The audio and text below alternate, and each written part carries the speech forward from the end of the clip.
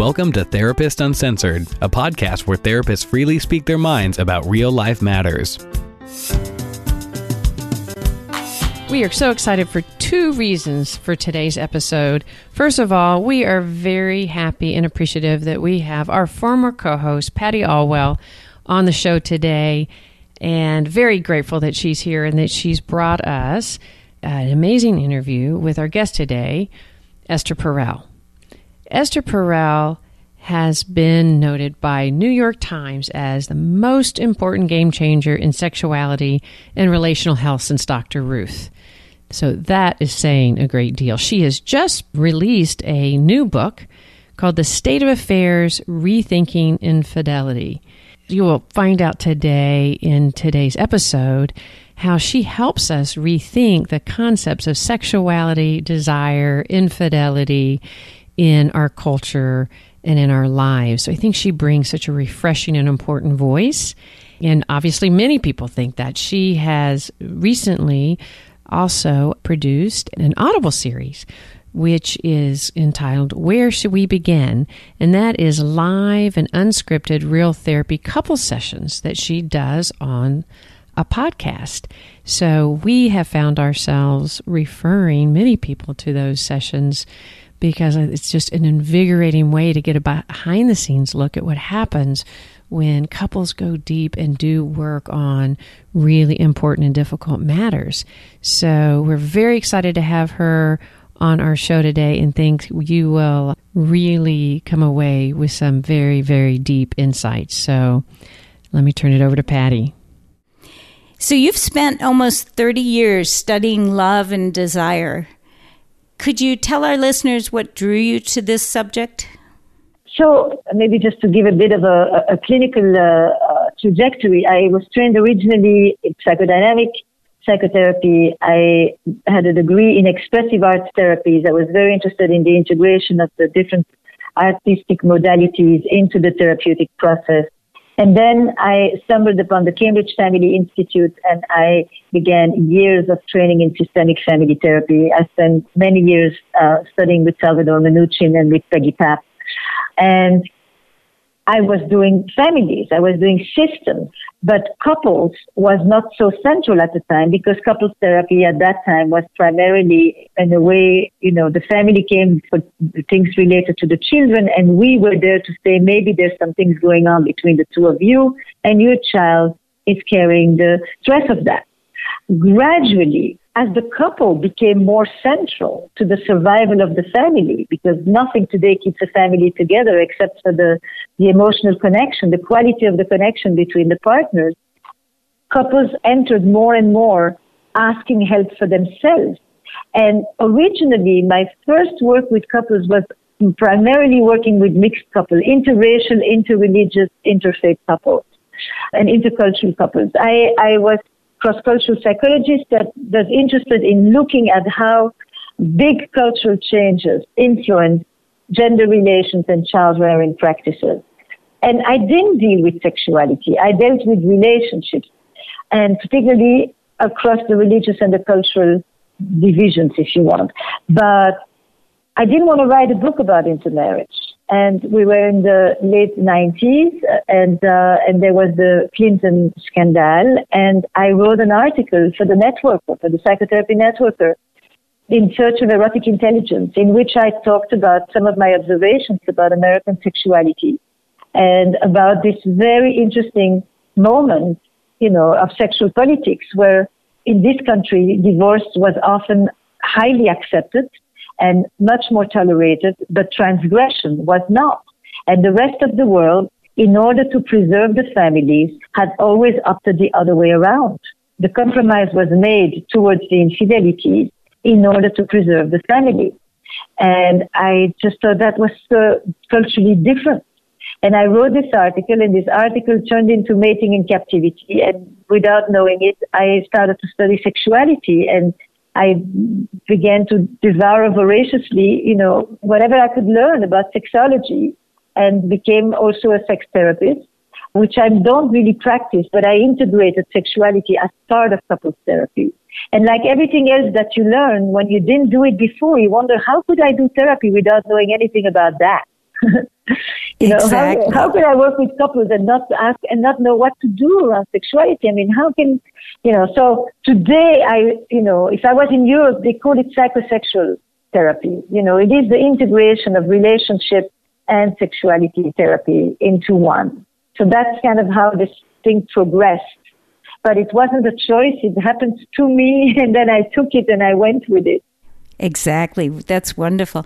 Well, and your latest research has really been about infidelity. I think you've been working 10 years on this book that's coming out.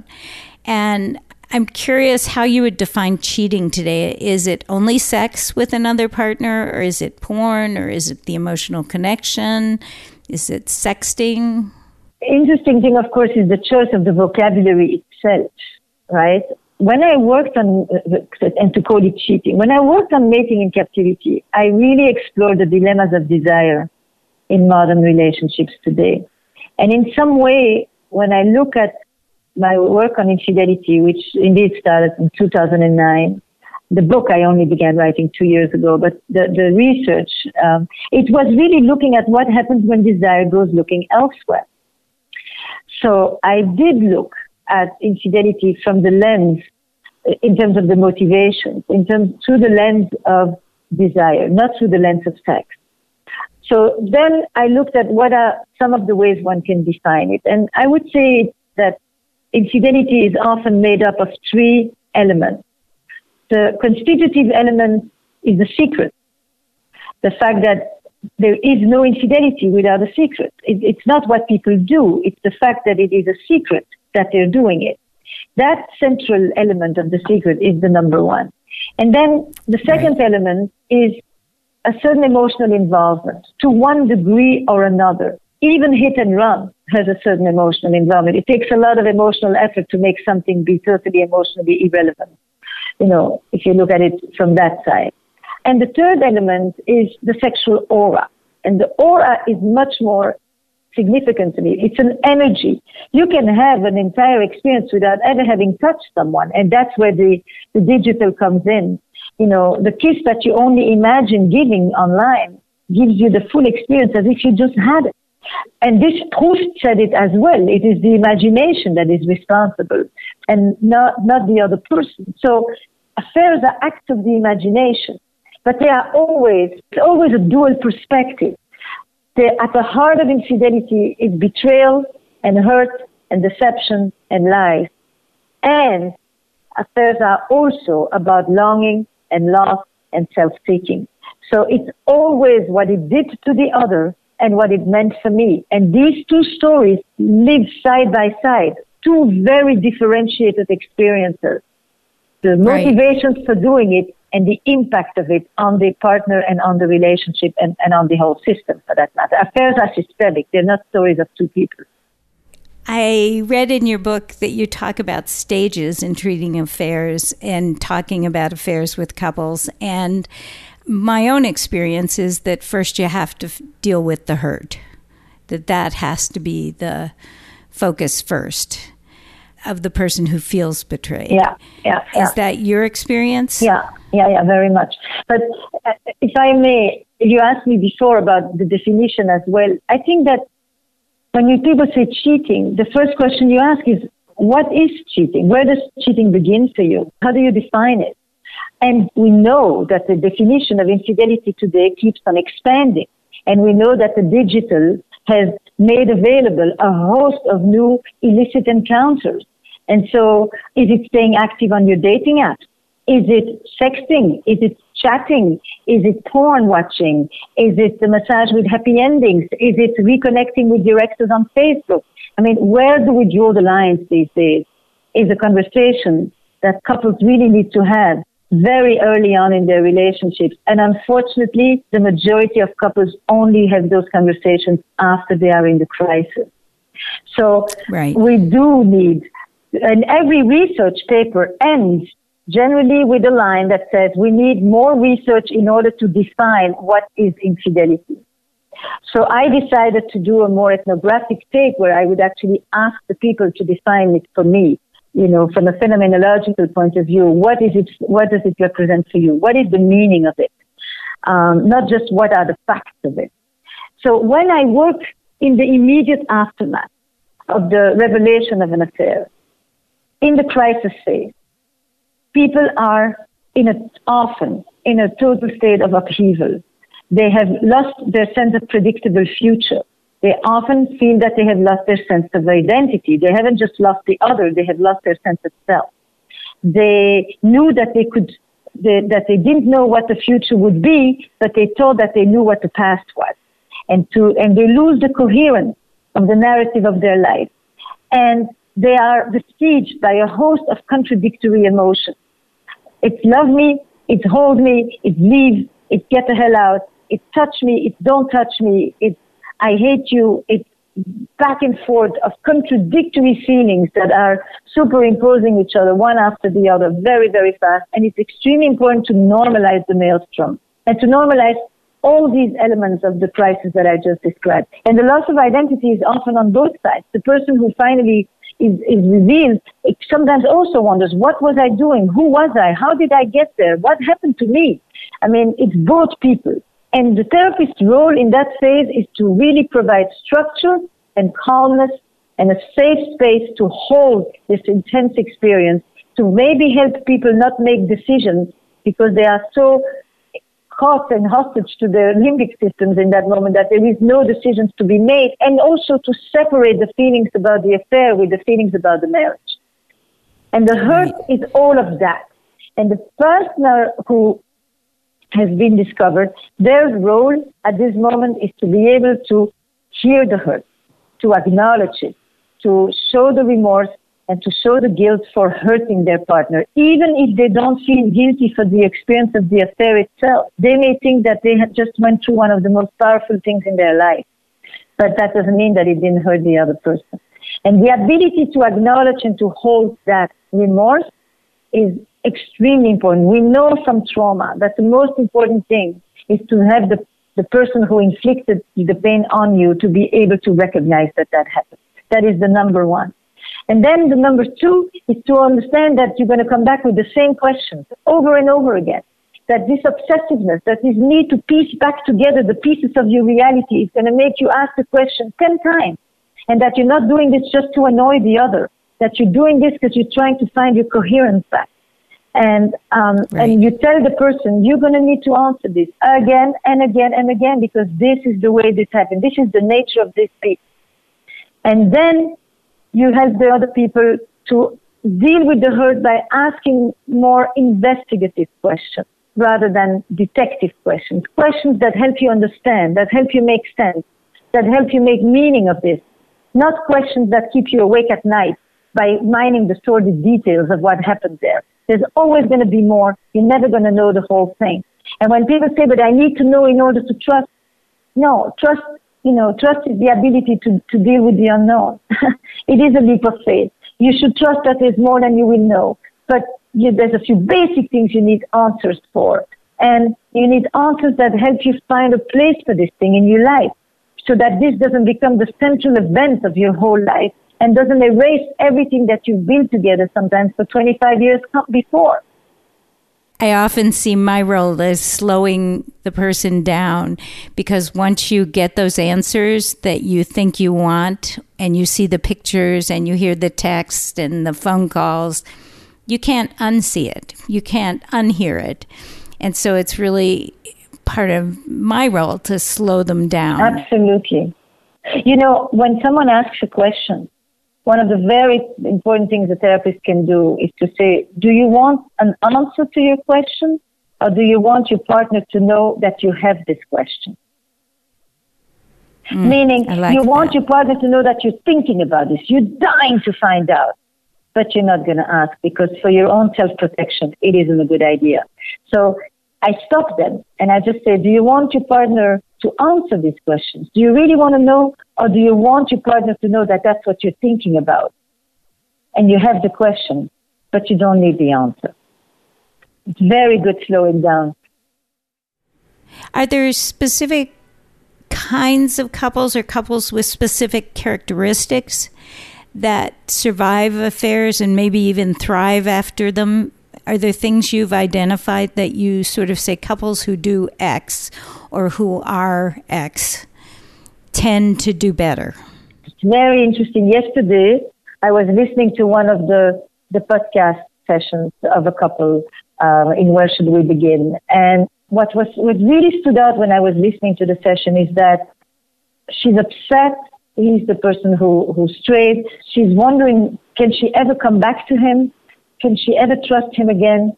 And in the midst of this, she's also able to talk about how a wonderful father he's been, how they've been able to parent beautifully together, how they were there for each other in ways that both of them come from very, very troubled backgrounds.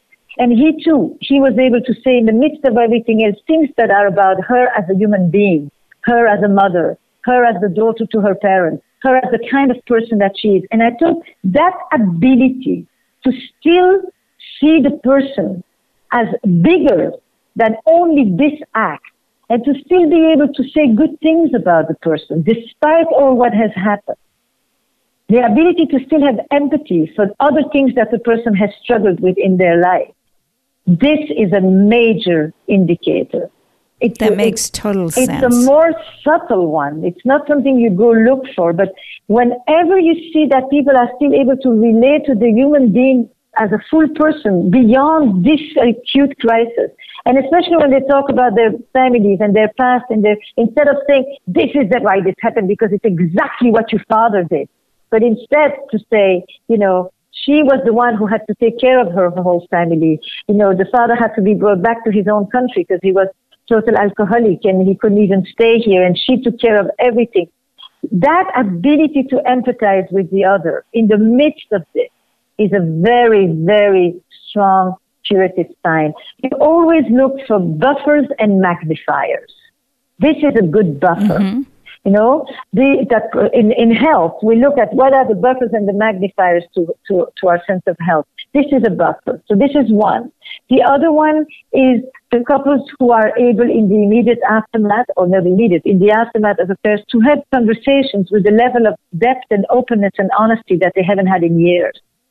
The couples that are able to also say, this wasn't about you. This has nothing to do with you. This was me. You didn't do anything. Or the other person saying, look, I don't take responsibility for this, for you doing this, but there's certain things in our relationship that I think I need to take responsibility for. And that level of accountability on both parts. The couples that are able to reconnect sexually, I think it's very important. It's the opposite of I would like to, but I can't, because if I do, then it's as if I let you get away with murder, and I don't want to give you that satisfaction. The couples that are able to say, what are we going to learn from this? What is this telling us? Or how do we turn this crisis into an opportunity? And into an opportunity to have an even stronger relationship with each other. And to say, this is terrible, but we can do something good with this. Of course, did it have to happen? No, we wish it didn't have to happen this way. And the couples who are able to say, I didn't want to listen. I didn't hear you. I didn't take you seriously. I thought I could stall a little longer. And then I'm saying, okay, I got the message. I see what you're saying now. I mean, it's levels of acknowledgement of things that, because people often say, you should have talked about it before, as if people didn't talk to their partner, as if they didn't try to say some things for years. But the partner wasn't listening for a host of reasons, And people who are really able to be less into blame and more into understanding. And all of these things are real indicators of couples for whom this will be a crisis that they will have weathered like other crises. And when I went back to interview people 5-10 years later, you could really see those for whom this became one very critical event in their history, and those for whom this remained the central event of their relationship. So then you say, okay, both of these kinds of people stayed together.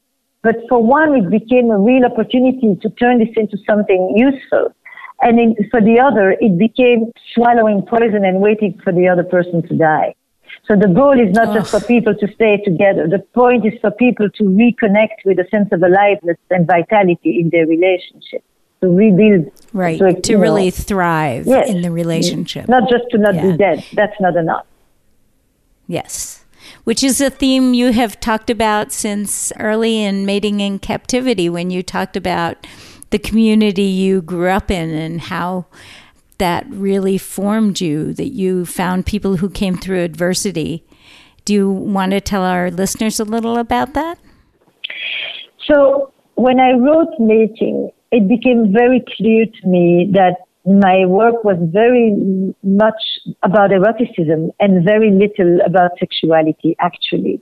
And that eroticism, I looked at it in the mystical sense of the word, not the way modernity has narrowed it to just the sexual meaning. It's the quality of aliveness, of vibrancy, of vitality, the ability to renew, the antidote to death, the life force, in that sense. And I began to notice that, in fact, the meaning of that word for me came from my background. I am a child of Holocaust survivors, of two parents who spent 5 years in labor camps and in concentration camps, and who lost their entire family, who then were illegal refugees in Belgium for many years to follow. And I did grow up in a community all of survivors that was often divided between those who did not die and those who came back to life. That's the way I defined it. And the people who didn't die, who remained deeply affected by the traumas they had experienced, who were morbid, who couldn't experience any sense of pleasure, because if you are experiencing pleasure, then you're not being vigilant. And if you're not being vigilant, then bad things can happen. And so they lived very tethered to the ground, and they didn't trust anyone, and they were not dead. And so were their children. They couldn't thrive, because when you thrive, you take risks. Because if you thrive, you embrace change, as well, not only, but as well, because when, it's safety and sexuality and pleasure. So the other group were people who I described as the ones who came back to life because they understood the erotic as an antidote to death. They knew how to maintain a sense of aliveness, how to rebuild, how to reconnect with life, to play again, to be creative again, to take risks again, to have an active engagement with the unknown, which is what trauma often blocks for us. And I think it's the same in couples. There are couples that are not dead, and there are couples that are alive. And my work has often been, given that I believe that it's the quality of our relations that determines the quality of our life, I want to imagine a world where people can experience that sense of aliveness and vitality in their relationships, and not just through affairs. Because that is the central word that they will use when I ask them to describe what the affair means to them, for the strayers. And it just struck me how consistent that theme of, surviving versus thriving has been through all your work. Surviving versus thriving, yeah. Yes. And because I believe that, the essence of the erotic is your imagination, it's your curiosity. And curiosity is entering into unknown places. That means you have to be willing to take risks. That means that you have to define trust as an active engagement with the unknown. The trust comes from the risk-taking and not the other way around. And those are two very different theories of trust that people are dealing with these days. So we need both. We really need both. We need home and we need journey and travel. We need security and we need adventure, basically. And I've continued with those themes, which were very influenced by the readings also of Stephen Mitchell, Can Love Last, and that I then adapted in a more systemic way to couples. So there are many people that are part of the development of my thinking, my theories, and now backed by quite a bit of new research, actually. So was there anything you found in your research that really surprised you? No, what surprises me is when I come up with an observation, because I've always said I am absolutely sure of nothing and I'm never right, but I can only assure you that I didn't make it up. So I would observe things. And my data was primarily ethnographic and clinical. But then there are a number of people doing PhDs and doing serious research on some of these ideas. And then when I get the evidence base, then I feel like, oh, what I observed actually has a scientific base to it and is confirmed. Right. Then I feel like it's no longer just, not that just is a bad, is minimizes it, but it goes beyond the observation. Now it's systemically confirmed. And that I find gives a whole different heft, because otherwise you really have to continue to say, this is my observation. There's no way for me to prove this. But I can only tell you this is many, many years of listening to this. I, interestingly, just did an analysis yesterday with Rich Simon from The Networker. We took one of the episodes from the podcast and we analyzed it for 3 hours. It's a 40-minute session. What I did there, step, and what the work on the erotic blocks in this couple who were both survivors of sexual abuse and the whole thing. And I think I've never broken my thinking down in detail so finely as I did in that episode yesterday. So at some point that will be available as well. What other things have I found? That notion, that the real importance of thinking around the dual perspective around infidelity to me has been very, very important to understand that it's a both ends, that the combination. It's not just the impact on the marriage, no. It's also the impact on the self of both of them. And it's the existential dilemmas of love and desire as well. When you look at the subject of infidelity in the art, it isn't only described as betrayal or as trauma. It is also described as a love story. It is also described as a discovery of the self. It is also described as a longing for lost parts of oneself.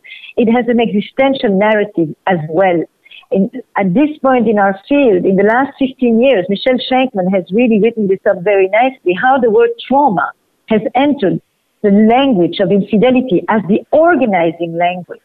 But it is one piece of it. It isn't the whole story of it. And so to realize how complex it was, one discovery for me has been asking thousands of people if they have been affected by infidelity and coming up with an average number of 80% of the population will tell you that they have been affected by infidelity in one way or another, as the children of, it's not just as the people in the triangle.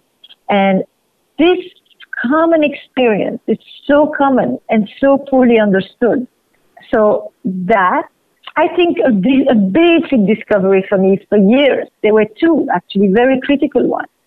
For many years, I was taught that sexual problems are the consequence of relationship problems. And what you need to do is work on the relationship, improve the intimacy, the connection, the communication, the trust, and the sex will follow. And I began to be very clear that many couples improved dramatically, but it did nothing in the bedroom. And so this beginning understanding that love and desire relate, but they also conflict, that was a major paradigm shift for me. And that people would come in and say, we love each other very much, we have no sex. And now people come in and say, I love my partner very much, I'm having an affair. The fact that people can cheat even in happy marriages, the fact that affairs are not just symptoms of relationships gone awry or symptoms of something wrong in the couple or something wrong in the person, and that you can't just pathologize it away because millions of people can't all be pathological. Those are very challenging ideas. They really force you to rethink and to reposition something that you had begun to just look through one lens only. And, once I write it, it's years after my own challenges have been processed. It's not like I started there myself. Well, that sort of idea of one lens reminds me of your chapter on sex addiction and sort of how it's the medicalization of affairs. I wonder if you could talk a little bit about that for the listeners. Yeah. I think one of the most influential lines that I heard from one of the women in my office one day was, you need a diagnosis now. You can't just be an asshole anymore. You can't just be a pig, actually, is what she said. And I just thought, a good dose of healthy rage, So we know that there is a big debate going on about the diagnosis itself of sexual addiction. We know that there are people who have out-of-control sexualities. I prefer the model of Doug Brown Harvey. I think it's a much more holistic way of thinking about sexual addiction because it includes a model of sexual health. You cannot talk about what's sick if you don't know what is healthy. And the addiction model does often not include the concept of sexual health and what is involved in it. And one of the very interesting findings, by the way, around sexual health, and I use the definition of the World Health Organization, is that the CDC in the last 3 years has taken the word pleasure out of the definition of sexual health. And that is very, very interesting and I would say even problematic. So There are people who struggle with their sexuality. There are people who are hypersexual or who have compulsions, no doubt. And they need help. But not every person who strays, and who strays even repeatedly, has an addiction. They may be narcissistic. And as part of their narcissism, they treat people in a certain way. That doesn't make them out of control. As you know, there's a difference between being out of control and feeling out of control. And we know that when we work with domestic violence. So why not apply it here?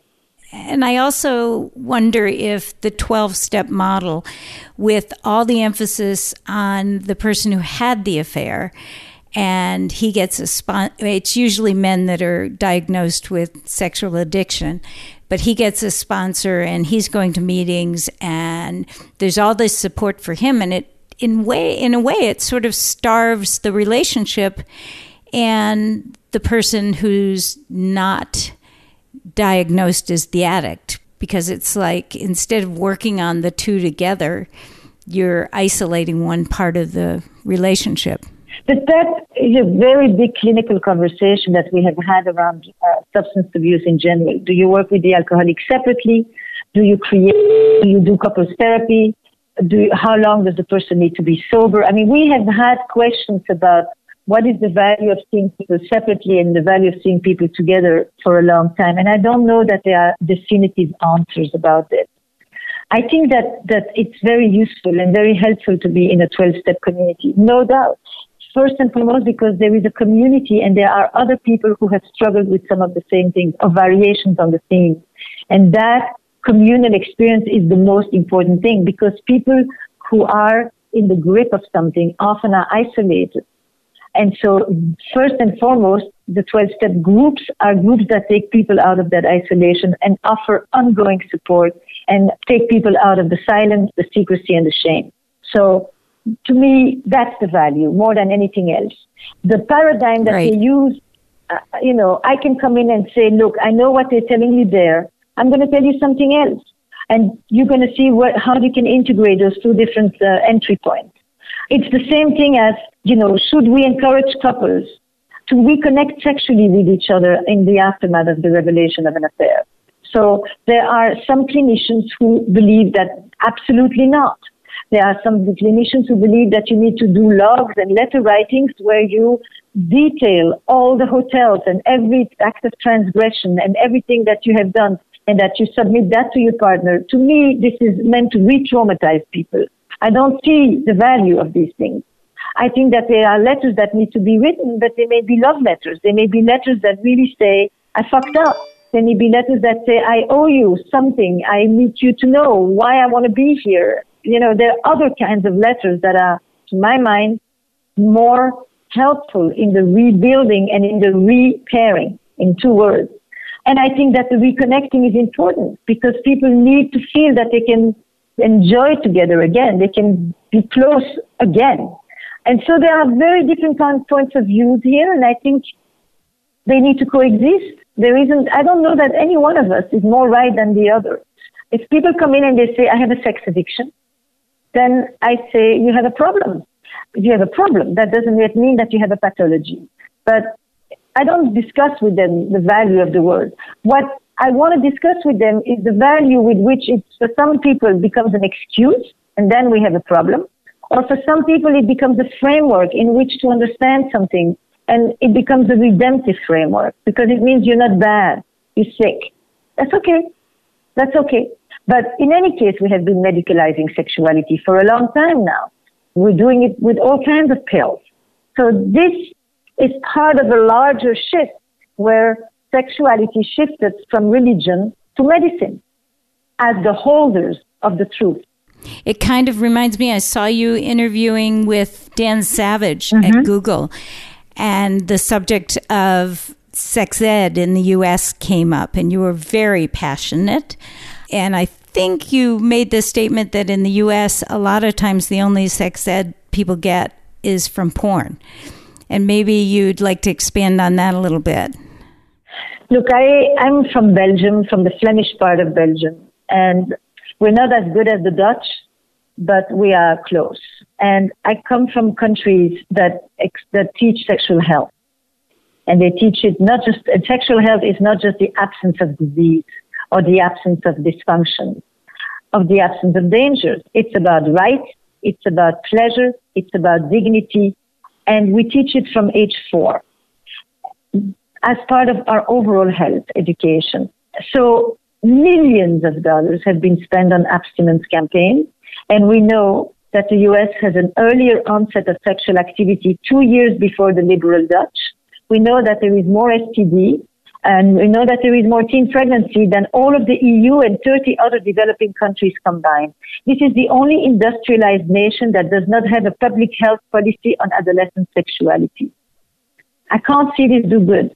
I'm sorry. I think that leaves a major vacuum. And so when we are all screaming at the negative effects of porn on the 11-year-old brain, we have a responsibility as educators, as parents, as a nation, to do better. And that will be the way that we will stand up against the pornified society. We're not doing it. We just cry against porn. We say porn is bad, and we're not looking at what we're not doing. And that is not just education about sex. It's education about relationships. It's education about connection, about responsibility, and especially in the digital age. It's education about emotional intelligence and empathy. All of this goes together with sexuality. Sexuality doesn't just stand out there, and it's not a plumbing lesson. And that integration is sorely missing in the U.S., and with terrible consequences. We talk about consent, we talk about what happens on college campus, and we don't talk about what all the vacuum that we have left for the 10 years preceding. So yes, I'm passionate about that because I have 2 boys and I thought they deserve better. Yeah. All of our children do. My youngest son was in public school in New York City. He got 2 hours of education about this subject. 2 people. One said if you have sex, you have AIDS. And the other person said, I had sex and I am HIV positive. Wow. And I thought, this is irresponsible. Stunning. And this is a very, good public school in New York City. Middle school. I just don't think that's okay. I agree with you. I'm in the state of Texas, which is very conservative about sex ed, and I'm in a college town, so a lot of my clients are young, and it's sort of stunning how many, both men and women, have their first experiences with sex are straight out of a porn movie, and it's like no foreplay, no focus on pleasure, no idea of how to really give women pleasure. It's stunning. I mean, we can go into the whole hookup scene about that and how the quality of the experience for women is deteriorating. The fear always is that if you teach about sexuality, you're going to make young people seek out sex. And I really want it to be very clear. This is an integrated education. You teach about well-being. You teach about responsibility. In the U.S., sex is the risk factor. In Europe, being irresponsible is the risk factor. Sex is natural and a part of human development. That's the fundamental difference of the kind of education that we get. And I think the U.S. can do better. I agree with you wholeheartedly. So this podcast, we have people downloading it in over 120 countries. So is there any sort of message to people outside the U.S. or observations that you'd like to share with the audience? So, yes, actually, I would like to tell you about a digital platform that I created called Sessions, in which I wanted to create something that I think is often missing, which is an educational salon for therapists, for life coaches, that is multidisciplinary, inclusive, and multicultural. I speak 9 languages, I travel the globe, and it's very important for me that we integrate these cultural differences in our conversations about relationships, about power, about gender, and about sexuality, about love, lust, and commitment, the whole range. I invite all the people that I have learned from. Instead of creating my own institute and my own school, I wanted people to really have a chance to listen to the breadth of voices out there, because too often these days we have clinical chapels and we have echo chambers, and we are less and less in conversation with those who think and work differently from us. It is true in politics, and it is true in our own field as well, worldwide. And we know that social media has had a great deal to do with that. So that has been my passion, actually, in the last year. It's been to create this platform where people are, in dozens of countries at this moment, also participating in conversation, because we are more and more treating people globally. The problems are not that different wherever romanticism has entered. The problem are not that different in terms of sexual health. The problem are not, the context is different. And so it's a combination of clinical thinking in unique contexts. And for our listeners, we'll get the information on how you can find that, as well as Sessions with Esther Perel, it's all on the website. But I think myself, I was trained when I was trained in systemic family therapy, it in a way was the chapel of that time. Had I been younger and come later, I would have probably caught on with the neuroscience movement. I would have caught on with the EFT movement. I would have caught on with ADP. I highly think that one of the greatest things I've done is to be part of a peer group where we had 5 people from 5 completely different schools, EFT, ADP, CBT, myself, and to not stay in the churches. I think that is one of the things that is making our field less rich and less diverse and less thriving than it could be. And I just want to make sure, when you say in one of the churches, you mean not be dogmatic about the theoretical orientation. Yes, one modality for everybody. Is to really stay open and curious about completely different ways of thinking and collaborate with people. I see a certain couples together with therapists that do completely different work. Anna Fosha and I collaborate together. George Fowler and I from EST collaborate together. We see the same client. And it's very rich, because none of us can give everything to one client or to one couple. And to not be threatened by that, but to actually see. I work extensively with Hedy Schleifer, who I bring into my office to work with the couple while I watch. It goes on and on. I think that I wasn't trained this way, and I stumbled upon it. And I actually think that it has become one of the richest forms of training for me, as well as for other people, other clinicians out there. So that's one thing that I want to bring. And I think the second thing I would say is psychologists, psychotherapists, we have often not spoken in the public sphere. We have left it to other people to describe what goes on in society. And yet we have such a very front row seat view of what people are struggling with. And I think we have to re-enter the public square. The wise person used to sit in the middle of the square, not in a small office with 4 walls.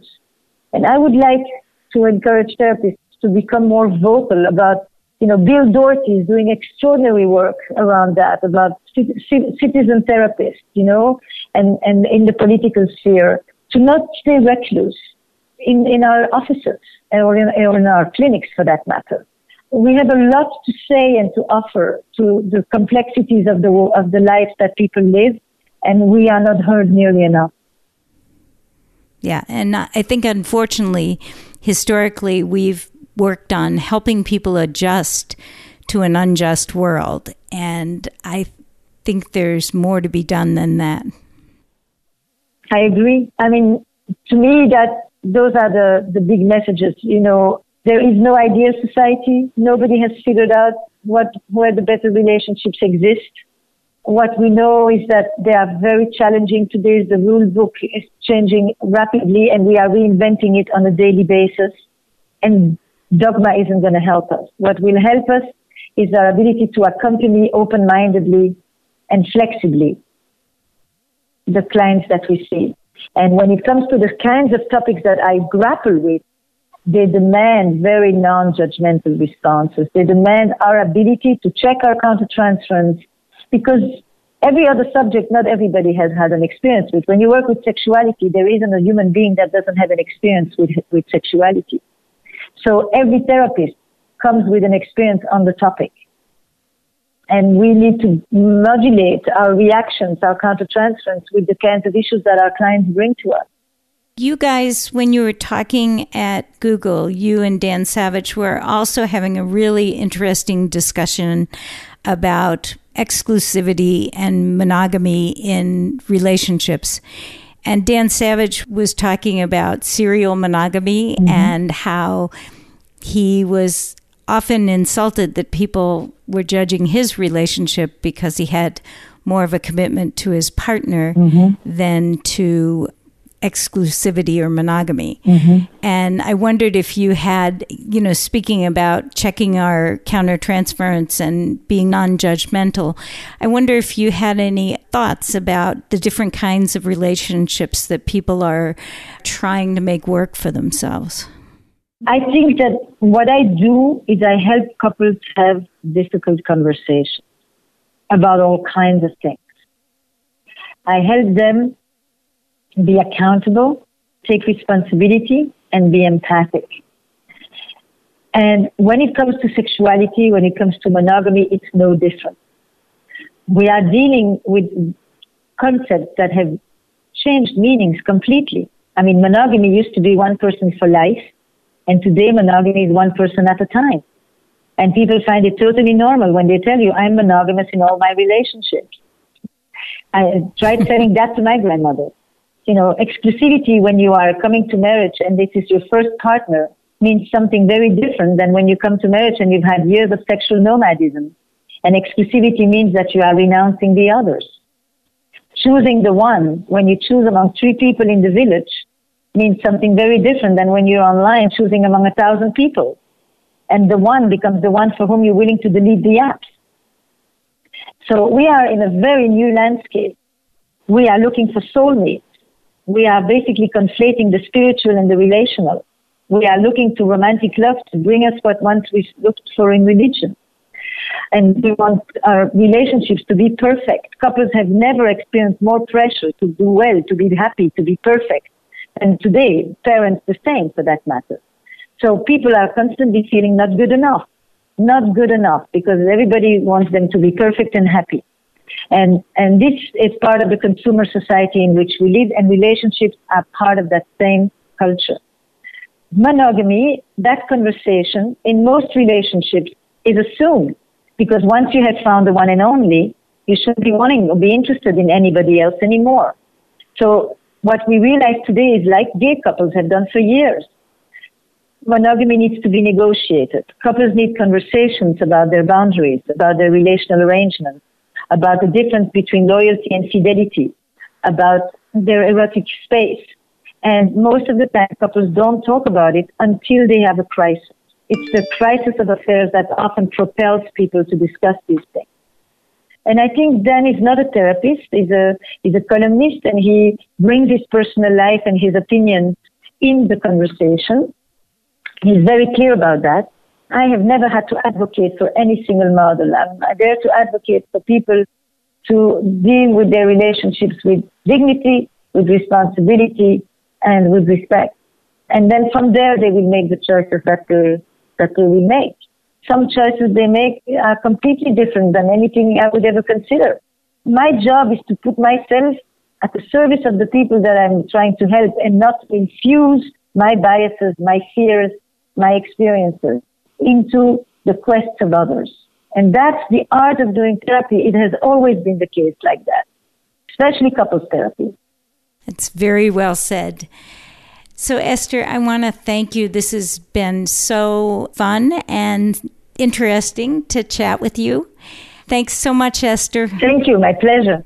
All right. Thank you, Patty, for that wonderful interview. And thank you very much to Esther Perel for joining us today.